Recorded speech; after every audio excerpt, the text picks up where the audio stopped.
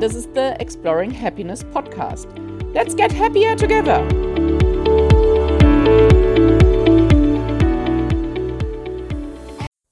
Hello! It's the third episode already, and today we are looking at who's responsible for your happiness. Is it the government? Is it society? Is it your parents? Is it your partner, your kids, your friends, your money? Well, no, it's you. Nobody else, just you. I think actually that's great news because that means I'm in charge of my happiness. Well, and you are in charge of your happiness. I can change from being unhappy to happy. I don't have to wait for anybody or anything. I can just do it. And I mean, that's what it means, being responsible for something, right? Okay, so let's look a little bit more into what that means.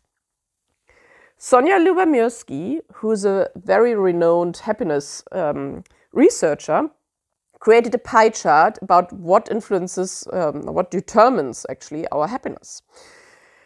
There are people who are born happily, that's about 50%, so they have a genetic disposition for being happy. And there's 10% for life circumstances, so being poor, rich, healthy, or sick. And there's a whooping 40% of intentional activity, so activity which makes us happy. So that means we have 40% to make us happy if we aren't already happy. That's our big window to become happy, unless you're already a happy person. I guess you wouldn't be here then, but who knows? Sonja compares this happy-making activities to a diet. Some people are born with great bodies, but the rest of us has to work for it. We have to watch our what we eat and watch our weight and change our diets and, eat healthily. And losing weight, particularly if it's a lot of weight, well, it's all not done in 2 weeks, done, dusted, cool, never again. It's a lifelong process. We just have to work on it. So according to Sonja, being happy with intentional activities is the same. It takes action, it takes work, it's an effort. But in the end, these actions can just become habits and they are just really normal. They don't require much thinking and energy. We just do them. But deciding to implement these intentional activities is up to you. And that's where you are responsible for your happiness. You alone. And it's also up to you to choose the right ones for you and implement them. We all can cheer you on, but the important part is with you. I think that's very freeing. I don't have to do what others think makes me happy. I can decide for myself. I can try out, adapt, swap, and play with it. And so can you. Next week, I will talk about a few of these intentional activities which are recommended. But now, before wrapping up, I look at 2 more questions which might be interesting when it comes to, I'm responsible for my happiness. What do I do now? First, do I always have to be chirpy, smiley, joyful to be happy? No, please don't. Don't be always chirpy, happy, smiley, overly optimistic. Everything is great. That's annoying.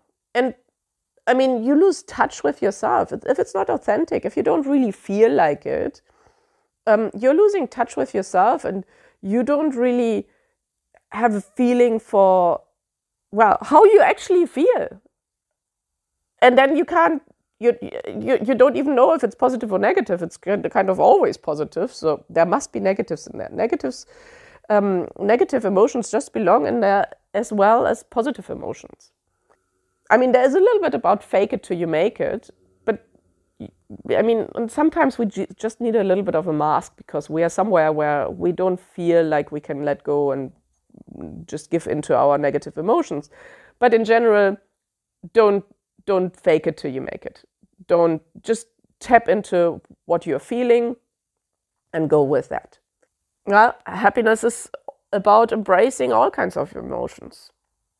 Interestingly, we Westerners need more positive and negative emotions to feel happy. Apparently, Eastern cultures are more okay with a balance between negative and positive, so they don't necessarily need, and I'm very aware that this is like a really superficial statement. Well, and then secondly, how do I know that I'm happy? Do you have a detector, which, you can put on me, and then I know 4 out of 7 on the happy scale?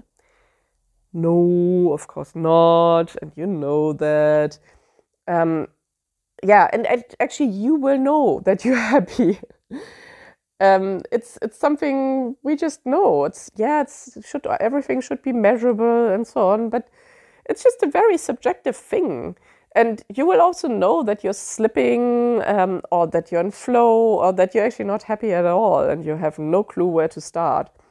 Well, good news, because that's why I'm here, and what my podcast and my website and my courses are about.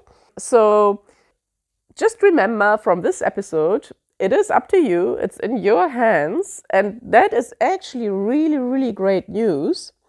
Next time, I share some of the happiness fostering activities, intentional activities, to give you a head start in this. Talk to you next week then.